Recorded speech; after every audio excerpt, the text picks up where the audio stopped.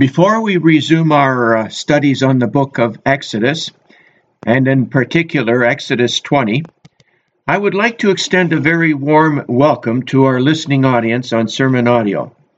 We trust that in these very trying times you will find our studies both informative and uplifting, and that you will continue to tune into them on a regular basis. Today's message is the third in a series on the Ten Commandments, which we have been looking at in chapter 20 of Exodus.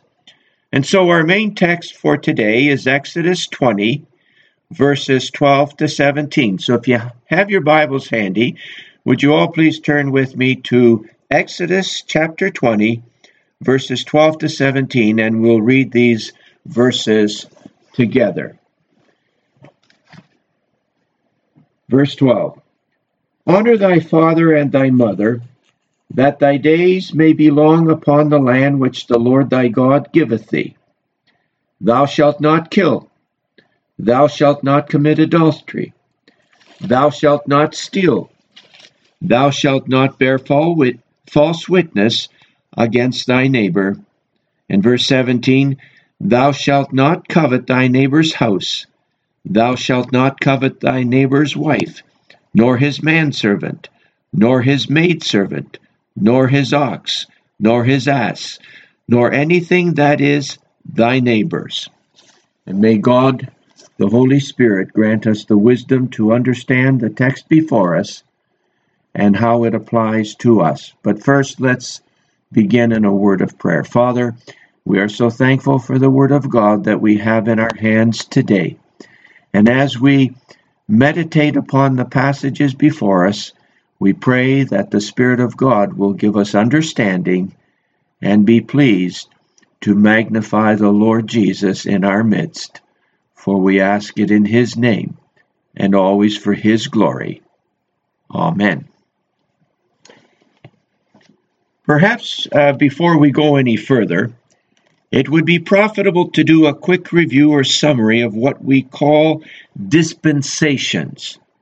Quote, a dispensation is a period of time during which man is tested in respect to obedience to some definite revelation of God's will. End of quote. Now, this is the definition given to us by Merrill Unger in his Bible dictionary. Now, there are 7 such dispensations found in Scripture. Each one, as we have seen in our previous studies, begins with a covenant, outlining man's responsibility, resulting in failure, followed by judgment, but always left with some grace to carry on. Thus far, we have come through 4 such dispensations. The first was the dispensation of innocence, followed by the dispensation of conscience, then the dispensation of human government, and finally, the dispensation of promise, which too ended in failure and resulted in the bondage of the Jewish people in Egypt for 400 years. And so as the book of Exodus begins, we witness a new dispensation taking place, that of law, in particular chapters 19 and 20. Now, this 5th dispensation of law would last until the death and resurrection of our Lord, which would be known as the dispensation of grace or the church age. But here in Exodus 20, the law is being given to Israel via Moses in response to the people's affirmation in Exodus 19, verse 8. And all the people answered and said, all that the Lord has spoken, we will do. And Moses returned the words of the people unto the Lord. Now, let's read the 5th commandment with which we'll begin today's sermon. Verse 12. Honor thy father and thy mother, that thy days may be long upon the land which the Lord thy God giveth thee. Here we have the second table of stone containing the last 6 commandments which deal with man's responsibility to man. And the first of these is to honor one's father and mother. Now, much has been written on this particular commandment, and so much more can be said about it as well. But for our intents and purposes, let's mention these few points in particular. First, in order to honor parents, it is of paramount importance to understand what it means to honor them. And in order to do that, it is imperative to understand who they are and what they have done to deserve that honor.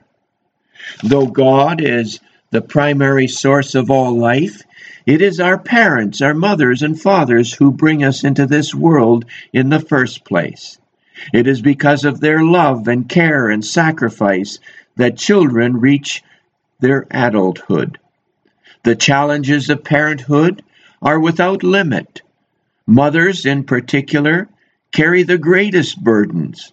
Not only is the birth of a child the most painful experience, but it is the mother's constant care and nursing of the infant that is unsurpassed by anything else in this life.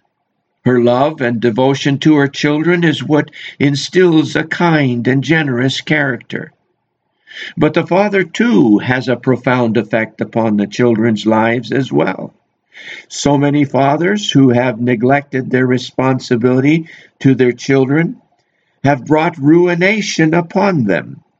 But it is the father who is to teach the children about God, who he is and what his will is and how much he loves his creation and so on.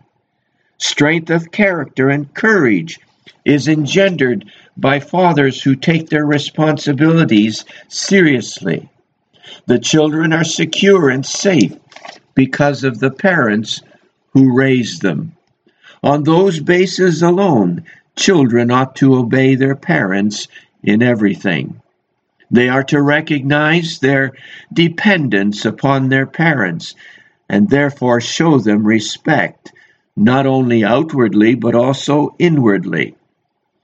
All that the children learn, discover, and have are given to them by their parents, especially in the early years. And when they mature and start families of their own, they begin to realize how much their parents have done for them and how difficult it was to raise them.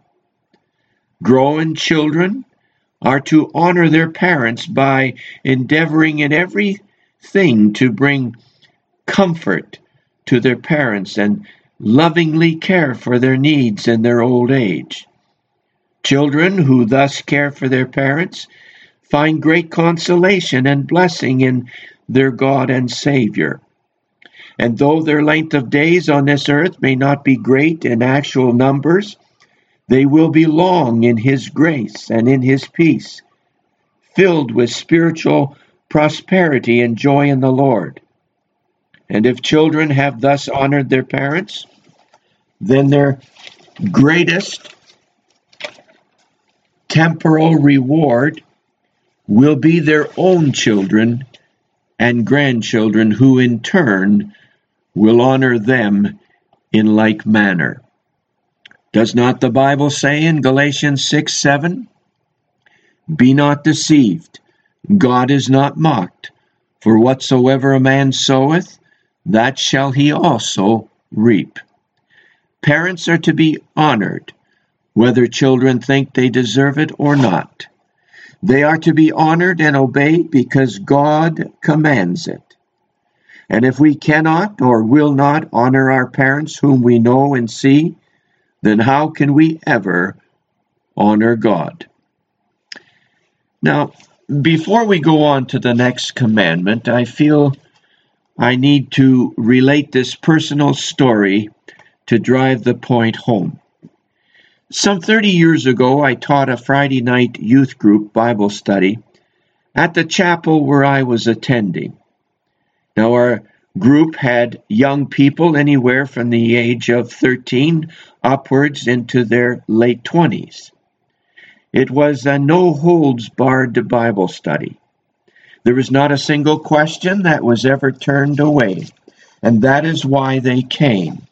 Each night before I left, I would present the gospel of salvation, asking them, if they were to die, where would they go? Heaven or hell? And in every closing remark, I would often tell them, remember to obey your parents.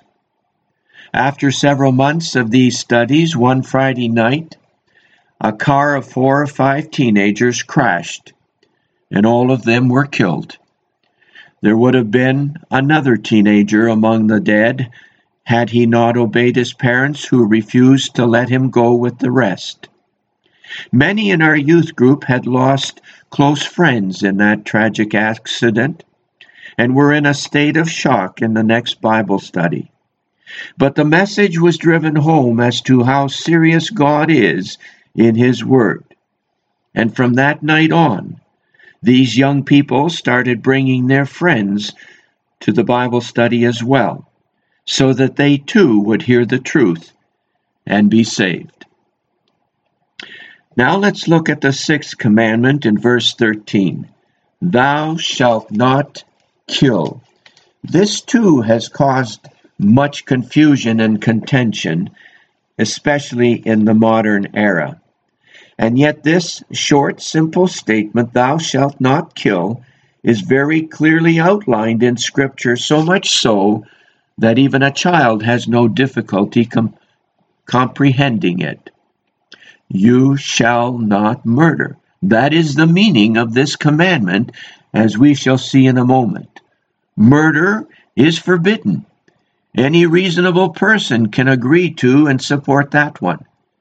So what is murder in the truest sense? Webster's dictionary defines it as, quote, the unlawful and malicious or premeditated killing of one human being by another. That's what it means. The Lord Jesus Himself repeats this commandment in Matthew 19:18 this way, thou shalt do no murder. And the penalty for murder is death. And dear friends, God has never rescinded that penalty. But in order to be executed for murder, there had to first of all have been 2 or 3 eyewitnesses to the murder. In Deuteronomy 17:6 we read, at the mouth of 2 witnesses or 3 witnesses shall he that is worthy of death be put to death, but at the mouth of 1 witness he shall not be put to death. And just to see how serious God was about this, it was the responsibility of the eyewitnesses to execute the murderer. Deuteronomy 17:7. The hands of the witnesses shall be first upon him to put him to death, and afterward the hands of all the people. So thou shalt put the evil away from among you. Now we must remember that later, as Israel and the other nations became structured and had organized governments, it became the rulers or government's responsibility to execute criminals. We are told in Romans 13:4 that those who govern have been put there by God's authority, and that everyone is to be subject unto them, and that he, the ruler, is the minister of God to thee for good. But if thou do that which is evil, be afraid, for he beareth not the sword in vain, for he is the minister of God, a revenger to execute wrath upon him that doeth evil. The execution of murderers was never intended to be used as a deterrent, although it does do that. But it was decreed by God that the murderer's life was to be taken because God commanded Noah way back in Genesis 9:6, "Whoso sheddeth man's blood, by man shall his blood be shed." Now listen to this. "For in the image of God made he man." And that is why, dearly beloved, the death penalty can never be removed by governments, regardless of how civilized they think they may be. And if this had been faithfully followed, a murderer would never have killed twice. But God also allowed for mercy in the accidental killing of a human being. In Deuteronomy chapter 4, verse 42, and Joshua 20, verse 3, God appointed cities of refuge to which anyone who accidentally killed someone might flee to and be spared from the executioner. Also, there were allowances for self-defense and for wars where soldiers had to kill or to be killed.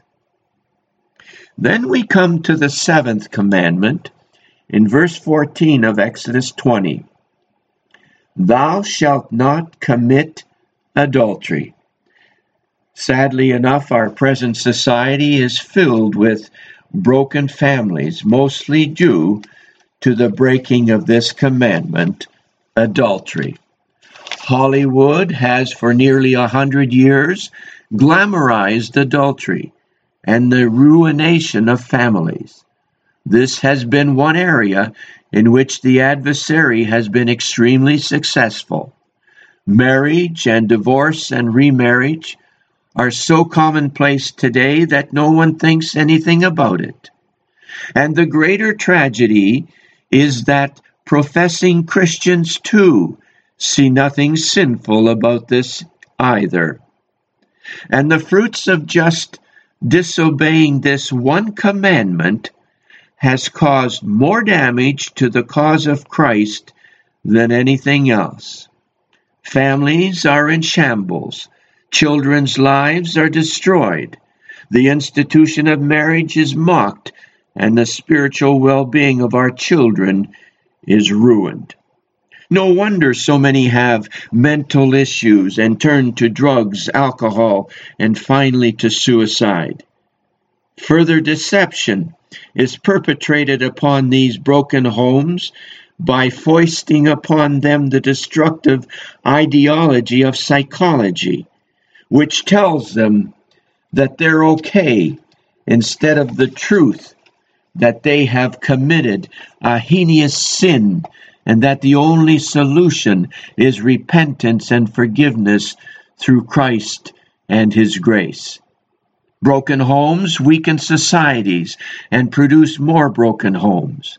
Not only does adultery destroy the two people directly involved, but causes unbelievable collateral damage to the rest of their loved ones, not only family, but friends and neighbors. But it also brings financial ruin. And the penalty for adultery was just as severe as for murder, death. Death by stoning. Leviticus 20:10 says, "And the man that committeth adultery with another man's wife, even he that committeth adultery with his neighbor's wife, the adulterer and the adulteress shall surely be put to death." No ifs, ands, and buts. When a man and a woman come together in holy matrimony and are married, they become one flesh, and they cannot ever unbecome that one flesh. In God's institution of marriage, marriage was between one man and one woman, till death do they part. No exceptions. And God forgive and have mercy on those ministers who marry people who have been divorced and their former spouses are still living. There is much contention over this one as well. Do you see, dearly beloved, how subtle the enemy is? He always finds reasonable excuses. There is always the innocent party excuse, or the incompatibility argument, or the no longer in love issue. It doesn't matter. God says very clearly in Matthew 19:6, "Wherefore they are no more twain, but one flesh. What therefore God hath joined together, let no man put asunder." God hates divorce. Malachi 2:16 clearly states, "For the Lord, the God of Israel, saith that he hateth putting away." And how much more clearly can this be stated than by the Apostle Paul in Romans chapter 7, verses 2 to 3? "For the woman which hath a husband is bound by the law to her husband," that is, the law of God, "so long as he liveth. But if the husband be dead, she is loosed from the law of her husband. So then if, while her husband liveth, she be married to another man, she shall be called an adulteress. But if her husband be dead, she is free from that law, so that she is no more adulteress, though she be married to another man." That, my dearly beloved, is why marriage must never be entered into lightly. So choose carefully and choose wisely. Next, we have here in verse 15 of Exodus 20, the 8th commandment, "Thou shalt not steal." Stealing comes in many forms. It can be in its literal sense, to take something that does not belong to us, as in the case of material things. Or it can be in stealing someone's reputation by knowingly slandering that person's name with malice in order to bring shame and misfortune to them. And the most heinous act of stealing is that of human beings, better known as kidnapping. In Exodus 21:16, the Lord includes this crime in more detail as well as its punishment. "And he that stealeth a man and selleth him, or if he be found in his hand, he shall surely be put to death." It was the death penalty for such a crime. And none of us needs to be told what horrific effects that has on the family who has had their child taken. And yet today our governments are doing just this on a regular basis when they remove children from their parents and then place them with strangers. Sometimes circumstances may warrant temporary removal of the children from an abusive environment, but by and large, this is grossly overdone and is one of the most destructive practices that society has ever instituted. This practice has rarely ever had any positive outcomes, yet continues to be employed by our courts and governments more and more often. But in relation to Israel, we need to remember that only a few short weeks ago, Moses had delivered them out of Egypt, and while they were leaving, the Egyptians were relieved of their possessions as compensation to the children of Israel for the centuries of free slave labor.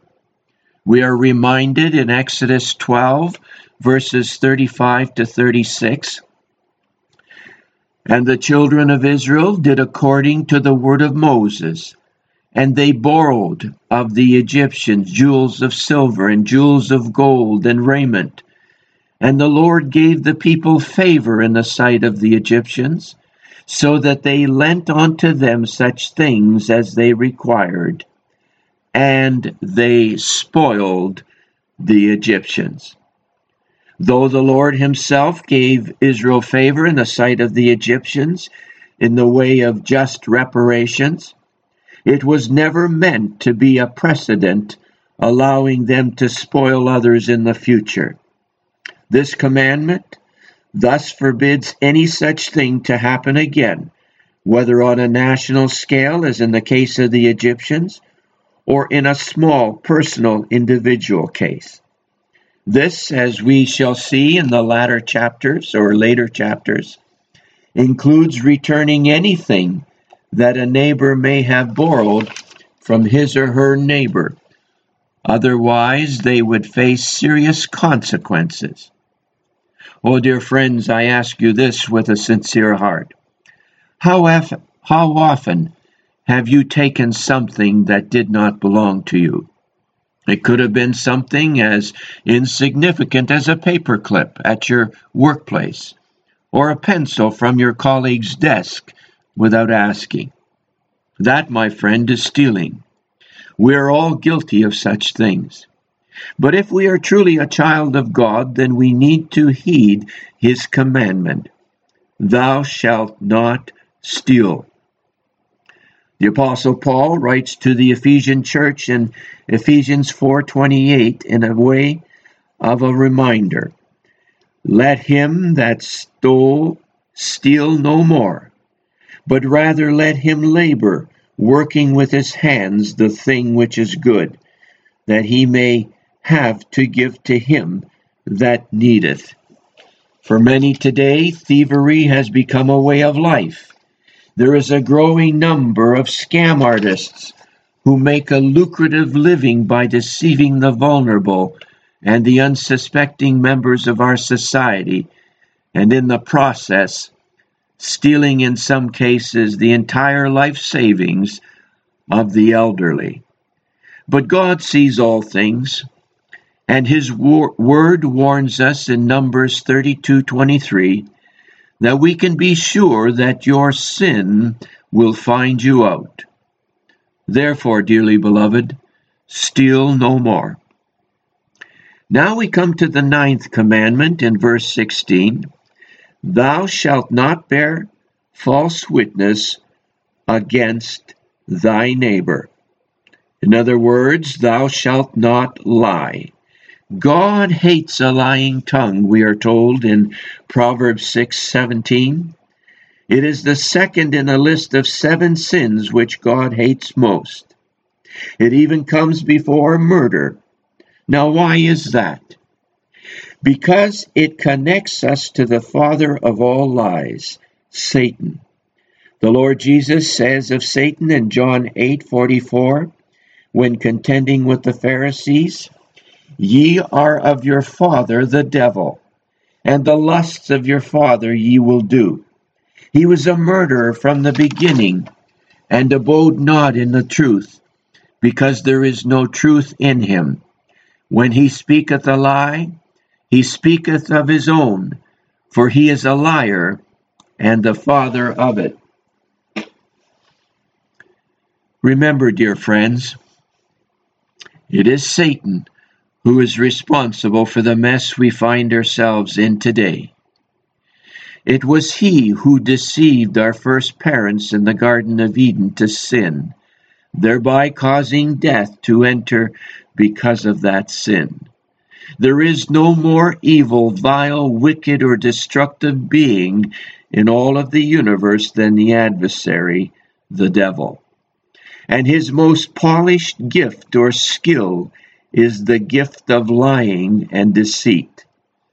James describes the lying tongue in James 3:8 as an unruly evil, full of deadly poison. More death, destruction, and ruined lives have been caused by lying tongues than by any other cause. Once a falsehood has been released, there is no taking it back. The damage has been done. And oh, how parents need to teach their children to not lie. How they must strive to inculcate into their children the value and the virtue of telling and speaking the truth at all costs.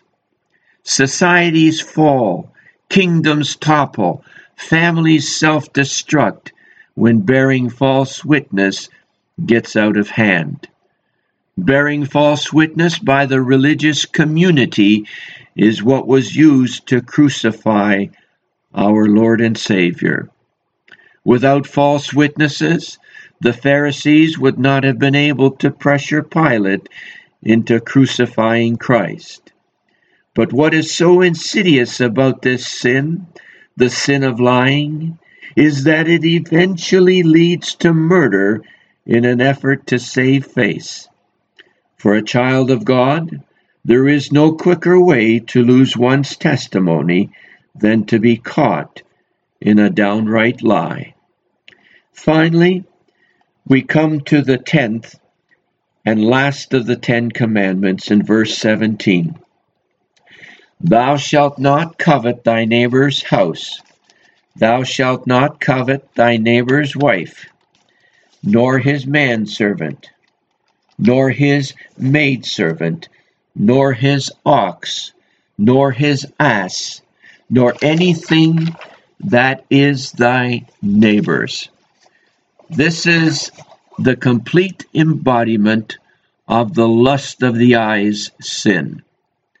All that is stated here and forbidden to the child of God is what the fallen nature thrives on: greed, envy, never satisfied with one's own state in life or one's materialistic ownership, but always looking and desiring what others have or have accomplished. It is in this sin, the sin of covetousness, that all other more deadly sins have their beginning. The greed of man and the envy of one's neighbor is what drives the fallen nature to grasp what can only be gotten by lying, stealing, and cheating, if the normal process of patiently working to achieve what one needs is too slow. When the Lord Jesus was asked by the lawyer in Matthew 22:36, Master, which is the greatest commandment in the law? Jesus said unto him, Thou shalt love the Lord thy God with all thy heart, and with all thy soul, and with all thy mind. This is the first and great commandment.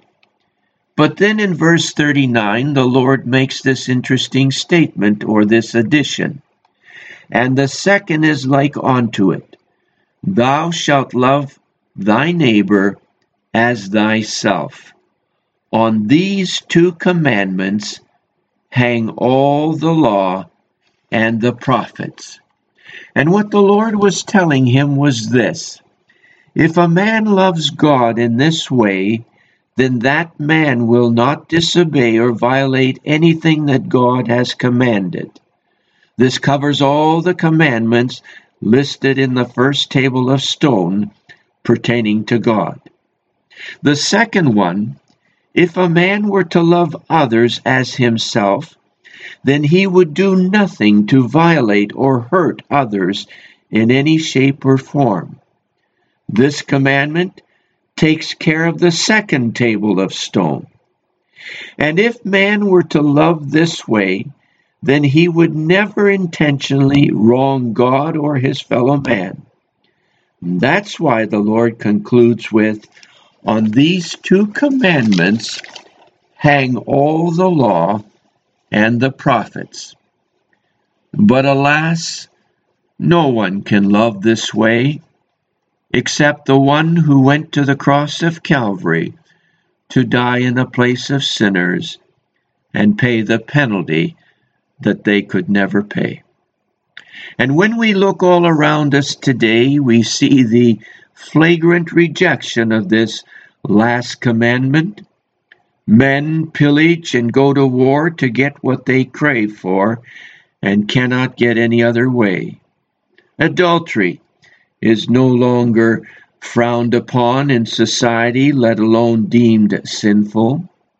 Thievery in business world is not only prevalent, but encouraged as bigger companies take over weaker companies through what they call mergers.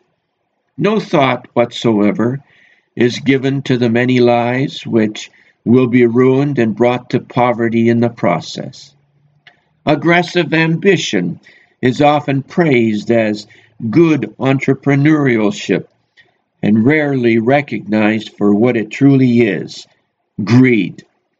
Not once does the Word of God ever have anything good to say about greed, but rather warns against it.